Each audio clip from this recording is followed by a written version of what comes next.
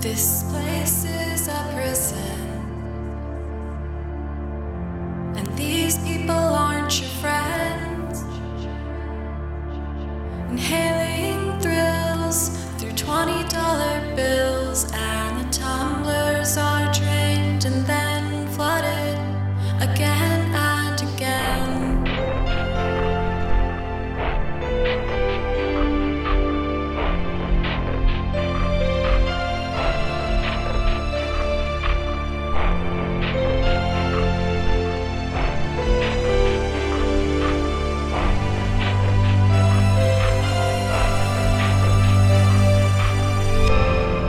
There's guards at the on-ramps, armed to the teeth,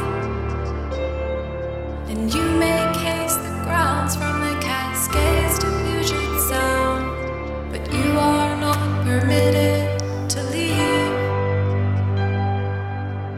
I know there's a big world out there like the one that I saw on the screen. In my living room late last night, it was almost too bright to see. And I know that it's not a party